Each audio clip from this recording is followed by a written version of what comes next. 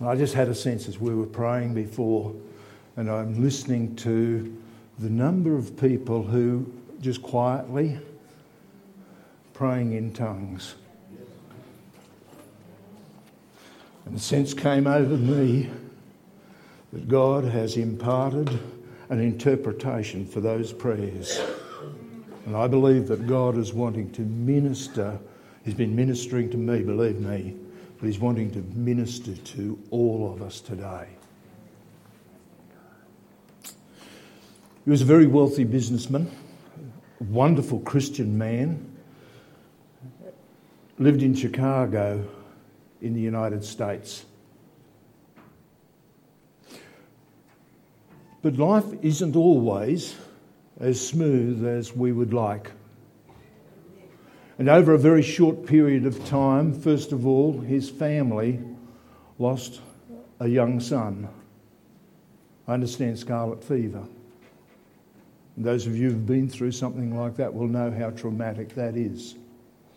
Shortly after, there was a massive fire that went through Chicago. You can go and read about the Chicago fire. And his business was burned out. He decided that he would take his family for a holiday, some respite, take them back to Europe, back to England, and he booked passage on a boat. And the last moment, D.L. Moody, the great evangelist at the time, asked him would he stay back and help with an evangelistic series of meetings. The passage was booked, so he organised for his wife and daughters to go on ahead and he would follow after it had finished. News came back a few days later that a tragedy had taken place in the Atlantic Ocean. There'd been an incident on a boat and the boat had sunk, and he received word that it was the boat that his family was on. A few days later, he received a telegram from Europe. And the telegram was from his wife, and it simply said, "I am saved, alone."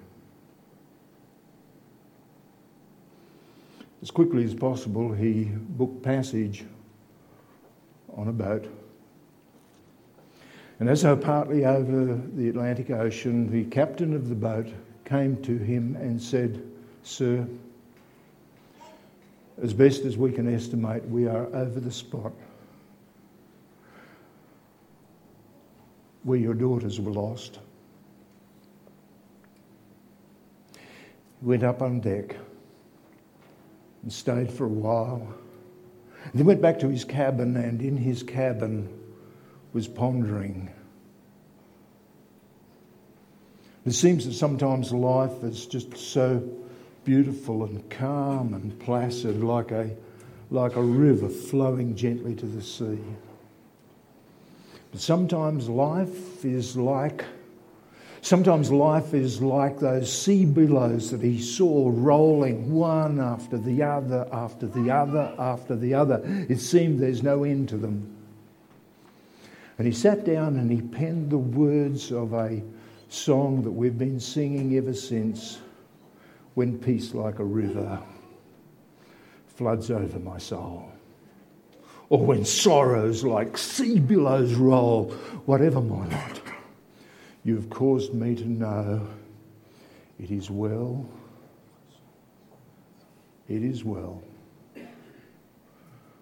with my soul. Today I'd like to help us to gain an understanding or refresh an understanding of the way our minds, the way our soul, spirit interpret what is going on around us. Years ago, Margie and I were operating the little local newspaper in Tenterfield, and during that time got heavily involved in advertising and came across an interesting phrase they used in advertising. They kept coming up with the term that perception is more real than reality. And you know the truth of that because you see it in the advertising all the time. They're trying to create a perception. You can sit in front of your television and life is good, life is happy, there's not another thing I need in the world. And by the time they've finished with an advertising spell, there's half a dozen things that I need urgently. I need to be doing it straight away. And 2 hours later I think about, well, I'm not quite so sure about that, but they have created the perception. An illustration that they used to use was a fishmonger, a fish merchant, and he has a tray of beautiful, beautiful fresh fish. They are nearly flapping on the tray, just waiting for somebody to come and buy them. He also has another tray of fish that were caught now don't get me wrong, they're not stale. They were caught 2 days ago, and they've been refrigerated and kept, and they are lovely and fresh as well. These are nearly flapping, these are a couple of days old. But these ones are on a bed of ice, and they've got crushed ice sprinkled over the top of them, and a few sprigs of parsley. And people will come in and look at the stale fish and say, why can't we have beautiful fresh fish like this instead of the stuff that's still flapping on the plate? What's the difference? The perception. In their eyes, the perception said, this is fresh, that is stale. Perception becomes... We live in that world where information is being fed to us overwhelmingly through, not only through the media, but through events that are happening in our lives, and we are interpreting those for ourselves using the gift, could we call it a gift? Using perception. We have a bit of a headache. Perception will have us lying in a coffin, having passed away with a brain tumour. We have 3 days without rain, and all of a sudden it's the longest drought in living memory. We have a phone call from the principal at our child's school, and all of a sudden our son's life has become a life of crime.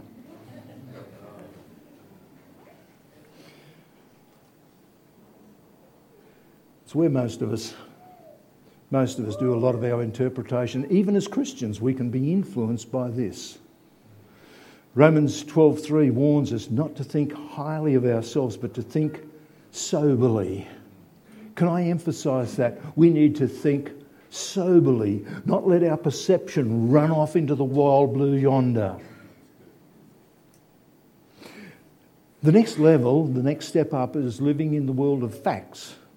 And that's where most of us like to think that we live. Just drop the palaver, give us the facts, and we'll get on with making good, sound decisions from there. And it's that point the doctor says the headache was just a migraine from having too much chocolate. Cut off the chocolate and you might find your migraines will disappear.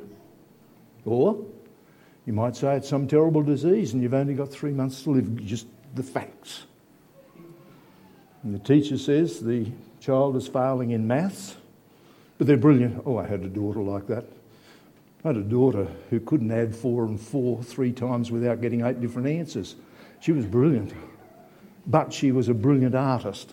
So she'd sit up till 2 o'clock in the morning doing art assignments that she was already going to get an A+ for, but still couldn't work out any maths, and she couldn't... Amazingly, she's nearly as old as me now. She's catching up, I think. Teaches high school, and they actually got her teaching high school maths. And she said it was wonderful because she could understand the kids that couldn't understand. And she could help them from there. Stick to your art, sister. Or something. It's also possible the teacher might say that the kid was busted down in the toilet blocks with a bunch of other kids doing drugs. Those things happen. Facts. The weather forecast might come across and say there's a big rain depression moving in from the west. We expect 4 inches before the end of the week. Or they could say the Southern Oscillation Index says rain unlikely for the next 12 months. It's all the facts. How do we stop it? Can I give you the answer? Okay. I'm sorry, I've given you bad news now for the good news. Yeah. See, there's one step up further from perception and facts. The next step up is truth. Truth.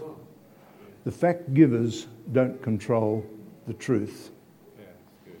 The doctor said to my parents, I was this age, and those at the back can't see, we've got a little toddler here. How old? 14 months. 14 months, yeah. I was maybe just a little bit older. The doctor said, sorry, going to be a cripple. Poliomyelitis, crippled up. By the time I was 5, I was virtually wheelchair bound and would be that way for the rest of my life. That was the facts. Do you want to know the truth? Yeah. You're looking at the truth. Yeah, come on. You're looking at the truth. We can listen to facts until we're blue in the face and staring disaster in the eyes, but until we have come to the truth that it is well. It is well. It is well with my soul. I don't care what the facts are saying. I don't care if they're declaring it's the longest drought in history. I don't care about that. I know that God is on the throne, and one by God is on the throne. Hey, that's the truth. I'm sorry, I didn't catch that one. I've got Kate for custody. Okay, yeah. And you're welcome. Yeah. Yeah. Okay, let's keep going. Actually, the song "It Is Well," I don't know. The guy that wrote it, by the way, you're going to look it up later, I know, a guy by the name of Horatio Spafford. That's the man. But I don't know if he realised it as he was writing the song, but he was actually basing that on some words from Scripture. Do you reckon we could backtrack this scriptural background for it and see how we go from there? And again, you're going to go back and look at later in your version of the Bible, but the story that is told in 2 Kings chapter 4, and when you go back and look at it, you're going to be reading from about verse 8 and on through to the end of the chapter. But when you read that story, you read the story of Elisha the prophet. And Elisha the prophet has come into a village called Shunem. And when he arrives at the village of Shunem, a wealthy woman was there, and she said to him, don't hang around here. This is Jeff's version, by the way. You won't find it on the internet. All right, you've got to listen closely. Okay, she said, don't hang around here. There's all sorts of ruffians hanging around in the middle of the town here. You could end up in all sorts of trouble. Instead, you need to come home with me and my husband and have dinner at our place. And so he went there, and she said to him, whenever you come into town, don't hang around here. I warned you about the centre of town. Don't go there. Just come straight to our place and you'll be able to have a meal with us. And so that happened on a number of occasions. Elisha went and visited with their place as he was transiting backwards and forwards. And then she went and said to her husband, I think it'd be a really good idea. He comes and visits with us, but it's not always convenient for us to try and rustle up a bed for him or whatever. Why don't we build a room up on the top of our house, and then whenever he comes, he can just go up the steps, and we'll have a bed in there, we'll have a table in there, we'll have a lamp in there. He doesn't need to make any announcements. He can just arrive, and that'll be so much more convenient. And that's what happened. It was good. And so they visited on a number of occasions, and on one of the occasions, Elisha is resting on the bed, and he says to his servant, call the woman, I want to talk to her. And the woman comes and stands in the doorway, and he says to her, you are so generous, you and your husband have been so good, so kind, what can we do for you? I actually have right ear of the king. I can talk to some of the principals, some of the councillors. I can have some influence on your behalf. And she said, no, it's all fine. We're well. We're at peace within our own home, within our own people. It's fine. And she went away. Now, this is my version. I suspect that it's not too far from the point, because he then said to Gehazi, his servant, what is there? And Gehazi said something along the words of, are you blind? What is wrong with you? You're a prophet of God. You can see into the future. You can see all sorts, but you can't see with your own eyes what is so blindingly obvious. What? What are you talking about? Can't you see that they are married, been married a long time? Count their children. None. And you watch whenever one of the ladies her age goes past with 4 kids in tow and a baby in arms, and she goes and she grabs the baby and holds it to her breast and nurses the baby and hugs the baby and goos over. And after they have gone, she sits in the corner by herself. And after a while, she comes out and wipes the tears away and a big sigh and gets on. Are you blind? Can't you see? She aches to have a child of her own, but she's on the top edge of childbearing years, and her husband's an old guy. They have no chance of having children. Can't you see? Call her again. Bring her up. She came and stood in the doorway, and he said to her, this time next year, you're going to be nursing a baby of your own.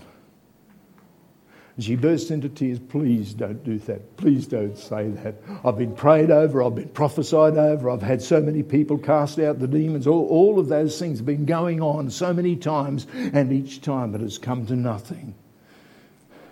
I've been 2 days late so many times, and I've been so excited, and then it's turned into nothing at all. And now you come and say this, and in 12 months' time I'll be crying worse than ever. No. It's all right. And in 12 months' time, she was nursing her new baby. Can you imagine the love that mother poured into that little baby? Can you imagine that? Just holding him close and sitting, and instead of tears, smiling. She just loved him to the crazies. Wasn't safe to go near her house. She'd pop out of the house, grab her iPhone and pop up, see the latest photos? We laugh about Margie and I. We reckon we should have lessons on being a grandmother. A true grandmother knows how to walk across a pedestrian crossing slowly, and when the B-double has to stop, say, oh, while you stop here, this is my grandson. That would be the reaction of this lady from Shunem. So you got the background. This kid is loved to the crazies. He grew up. He's now a little boy, past toddler stage. And one day his father is out with the reapers working in the fields, and he goes out with his dad.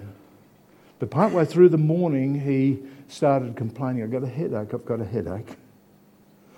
And Dad said to one of the servants, here, hop on the tractor and take him back home.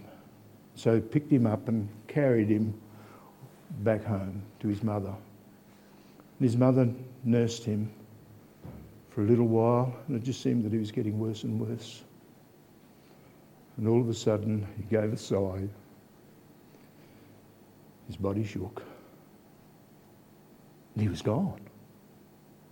He's gone right there in her arms.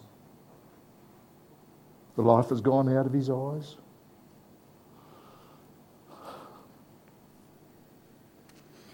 She closes his eyes and carefully carries him upstairs and lays him on the bed of the prophet. And then goes out into the field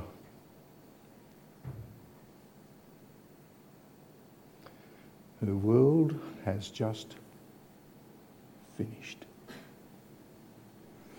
She comes to her husband and she says to her husband, please give me a donkey, give me a servant.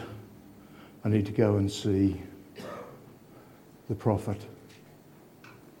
Now, husbands are thick. Everybody knows that. Oh, well, all the ladies know that. Husbands just don't get things sometimes, all right? The boy was sick, sent home to his mother, and his mother has just come back by herself asking for a loan of the fastest vehicle on the farm. You think the husband would sort of gel that we've got a bit of a problem? Is everything well? But she realised that her husband was not the solution. She can stay there and tell him every last detail of how she felt, but that isn't where the solution lies. And so she recites those words, and those of you who are looking in a King James Version will find it exactly. It is well. Modern translations have something like, it's all right, it's okay. Aussie version would say, she'll be Jake, it's all right. But the reality is, inside of her wasn't all right. But God is still on the throne. And in the middle of this, I want you to know, in the middle of the worst event in my life, it is still well. She takes the donkey, gives instructions, don't pedal to the metal, don't ease up, don't back off. Even if I scream for mercy, don't ease off on the curves, just flat as a chat. Donkey. But don't slow down, don't stop. Just keep going, don't stop and talk. So she headed off. She had a fair walk. It was best as I can calculate. It was about 25 miles, about 40, 45 kilometres. We're talking serious walk. Those of you who tried walking 40 kilometres will know that it gets your attention. But she headed off to meet him, and while she was coming towards the prophet, he was on Mount Carmel. Those of you who know the geography would know she's probably crossing across the plain of Megiddo, heading towards the township of Megiddo. It was at the foothill of Mount Carmel. But he was on Mount Carmel, and he's looking down and he sees her coming and recognised from some distance that's a Shunammite woman. She's coming. She's coming by herself. What's going on? Sends the servant down. What's going on? Is the servant part of the solution? Mm-hmm. So what's her answer to him? It is well. I tell you, sometimes we take pleasure in reiterating every last detail of what it is that is going wrong in our lives. Okay, don't look at me like that. You've done it, I've done it. We're all guilty of it, aren't we? Yeah. And sometimes we want to reiterate it over and over and over again. Can I suggest sometimes we need to minimise that? Because all we are doing is reiterating facts, not truth. Yeah, come on. We need to be reiterating truth. What is the truth? It is well. My God is still on the throne, and even though a disaster has come and seemed to have overwhelmed me, He is still there. It is still well. Everything is great because God is great. Yeah, man, come on. She eventually arrives, and you probably know the story as well as I do. I'm just putting it in different words so we can get a grasp on it. But she eventually arrives to the prophet and just grabs hold of him by the ankles and won't let go. The servant gets ready to drag her away, and no, leave her. She's got an anguish of heart. I don't know what it is at this stage, but there's an anguish of heart. She doesn't need to spell it out. But when she says that the little boy that you promised, I told you, please don't make the promise. Please don't break the promise. What did you do? Went ahead, and now we've got the baby, and now I've lost the baby. please. Hey, he knows. Sends Gehazi off ahead, and you know the story. Gehazi went and laid the rod on the little boy, and nothing happened. He's still dead. Comes back and reports. And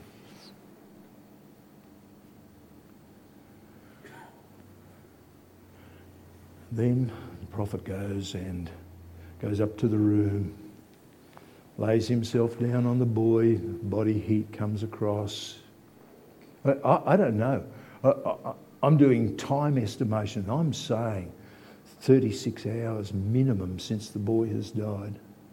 He's dead. But now, walks backwards and forwards, lays himself on the boy, and the boy breaks out in sneezes. And they call the mother and gives the child back to his mother. But those words that became part of that hymn were founded out of that short phrase that woman repeated in those circumstances. Now, I'd suggest that there's a fair percentage of you people within the sound of my voice who have been through those circumstances, are going through those circumstances right now, or maybe have those circumstances in front of you. Becoming a Christian doesn't isolate you from the circumstances. Jesus said the rain falls on the just and the unjust. Did you know that when the rain falls, sometimes it brings gentle showers and the grass grows and cows grow fat and all of those nice things? But sometimes the rain comes on the just and the unjust. And it comes in a storm and a torrent and washes houses away and all of those things. Becoming a Christian, I thank God for it. Becoming a Christian doesn't isolate us from those, but it gives us a confidence that it is well. In the middle of this circumstance, my God is still on the throne. I am his, he is mine, and the circumstances aren't going to change any of that relationship. And what happens now, in 5 years' time, I can look back on and say, thank God for that. Amen. I'm reminded of a couple of guys. I've lost my notes here, but that's all right. It is well. I'm just reminded of a young teenager, and his father has sent him to take some food for his brothers out in the battlefield. Margie and I were in Israel last year. Don't ask me about that. We could preach another sermon. It was a wonderful experience. But our guide was pointing out that there's a lot of stuff that people are shown that, a little bit questionable. But some of the places they are pretty certain of, and one of the things they are pretty certain of, this is the original site, and they took us down to a particular crossroads, and at that crossroads there are 3 hills. And they say this is where, that hill was probably where King Saul was. That hill over there was probably where the Philistines were, and they were in a position of total stalemate. They'd encamped themselves, they were well established, but if one side came down off the hill and went towards the other, all of a sudden their arrows only reach halfway up the hill. All of a sudden their slings only reach halfway up the hill. They can't reach the enemy, but the enemy can reach them easily from their vantage point. It was a stalemate. Neither armies were game to advance. Neither army was game to retreat, because if they start retreating, the others would follow them, gain the advantage of the hill country, and then be able to follow them from that advantage. It was interesting. But when you see that, you understand the facts were that God's people were at a stalemate with the enemy. They weren't able to go anywhere. And then this giant of a bloke comes down, great big bully of a thing, a thug of a man. Send somebody down to fight with me. I'll show them a thing or two about fighting. And whoever wins the fight, they'll become the rulers and the others will become servants. And the facts were, it was not a good situation. The facts were pretty clear. But the facts didn't take account of the truth. A young teenage boy comes down into that situation, and while everybody else is cringing, he says, "Show me. I want to take him." "Yeah, but he's so big." "Yeah, I know. He's so big I can't miss him. I like them big fellas. Them skinny blokes are a bit of a worry, but a big fat fella like he's in trouble." Oh, the truth is stronger than the facts. We know the story. We know the history. Goliath became history. King's ordered a big celebration out on the plain. He's built a great big monument and they're going to be unveiling and it's going to be a big party and it's going to be wonderful. And the three young rulers are there with the rest of the rulers for the nations and they're there, Shadrach, Meshach and Abednego, and all of a sudden the good day turns bad. The king announces, when we play the rock music, everybody's to bow down and worship this image that I've set up. It's so wonderful. It's an image of me and you go bow down and worship. Hang on. Whoa, hold it there. We don't worship anybody else. The king got upset. And the facts were that the three boys are going to be thrown into the fiery furnace and they're going to be cinders very, very quickly. That's the facts. What's the truth? Didn't we throw 3 men into that fire? But I see 4. And the fourth one looks like the Son of Man. The fact is that no matter what the circumstances we might find ourselves going through, we have a fourth man in the fire going through those fires with us. It is well, it is well, it is well, it is well, it is well with my soul. When we can get that, not just, I don't want to teach you this. I'd love to impart it so that it becomes part of you, so that every time when circumstances continue to come, you can have something that wells up within you that just simply says, I don't care what the facts are, it is well.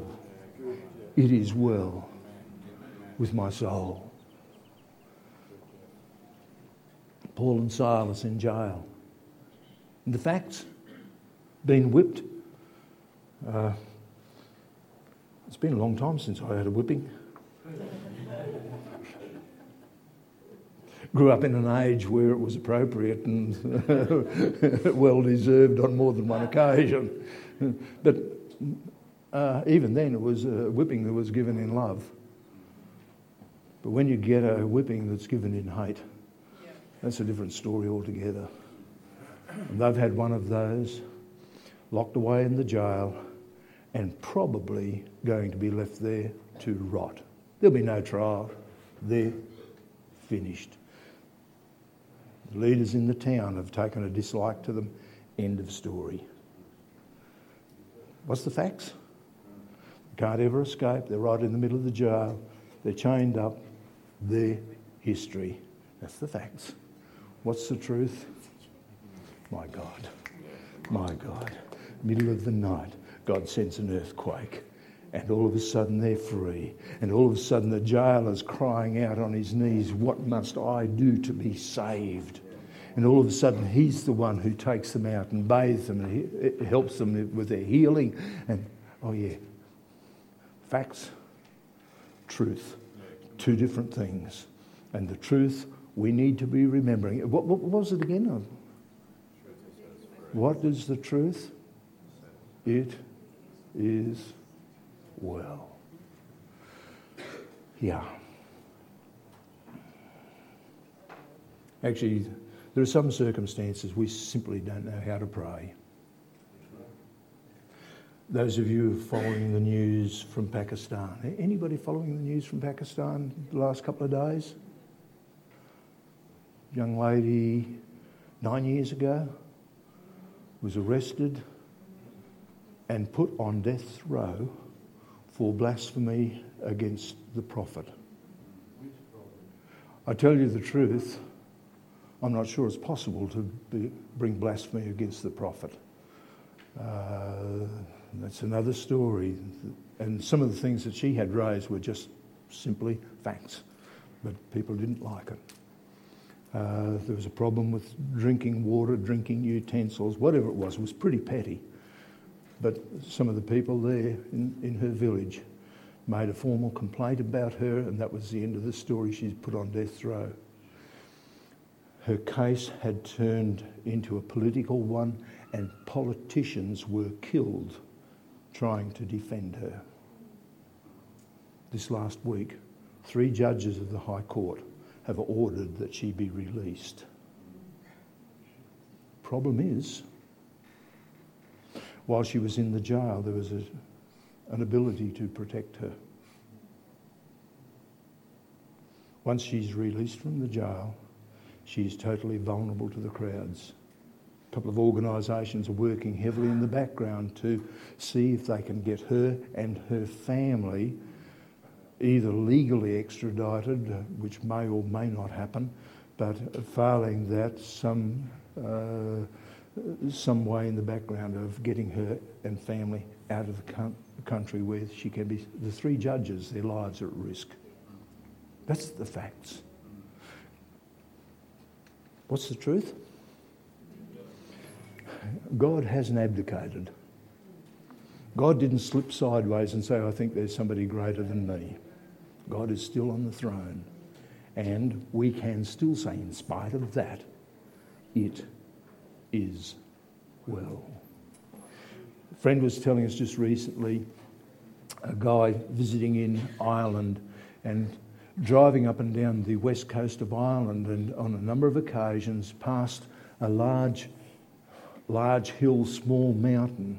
And he was told that on top of that there was a Druid castle, which was code for they had got a whole bunch of stones and put them into a particular formation to suit the Druid worship. Centuries past. But it was there, nobody went near it. There was a walking track there for anybody who wanted to, but nobody went near the place. And as a Christian, he suddenly felt, I want to go there. I want to go up there. I want to pray over that place. I want to be there and just declare God is on the throne. I don't care what the Druids did here back then, but this is God's place. So he took his wife and they drove to the parking area that would lead to this spot. There was about an hour's walk from parking area. His wife bailed out, so he went by himself. It was an hour's walk to the bottom of the hill and then having to climb all the way up to the hill. And he got up to the top there and nobody's ever there. It's totally isolated. Nobody ever goes there except for an occasional worker who'll go and cut some bushes along the track. And he got up there and first thing he saw, there was a young man sitting over the side. He thought, that's interesting, wonder what he's doing here. Anyhow, he went over and he sat down by himself. And as he was just sitting there, contemplating, thinking, suddenly there's a tap on the shoulder. Did God send you? What do you mean, did God send me? Well, Scottish young man, very broad Scottish. And he looked out across the valley and he said, it's all sheet down there, which is, we won't translate that into English, will we? We're an Australian church. But it's all rubbish down there. And he said, I tried to commit suicide yesterday. Things got so bad. And as I was in the process of that, I suddenly became aware that I was in a spiritual battle and it was the devil that was driving me. And then something else came in and said, you're going to meet me, God, tomorrow. He said, well, that means I can't very well continue with the suicide, can I? And he decided where would be the best place to meet God if God's going to meet me tomorrow. And the obvious place is on the highest mountain that was around the place. He had gone up there. He had been sitting there for 8 hours with an expectation God is going to meet me tomorrow. And next thing, this guy comes walking up and sits over, "Are you God?" Good question, isn't it? But oh, what a privilege to lead that young man to the Lord. Share Jesus with him. He met God. After they'd finished, the young man said, "You know, there's a guy back in our village. He talks like you all the time. He's the man. You go back. He's going to mentor you. He's going to look after you." See, even in those worst circumstances, when it's all rubbish down there, and let's face it, read today's newspaper, read tomorrow's newspaper, last week's, whichever one you look at, you will find stories that will leave us.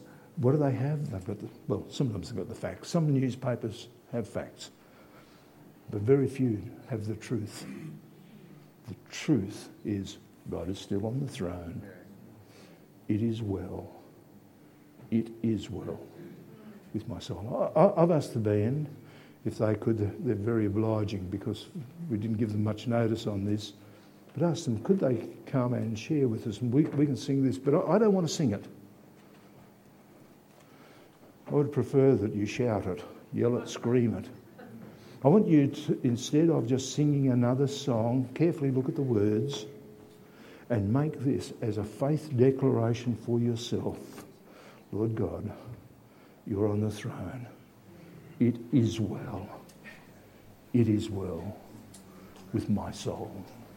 Thanks, guys.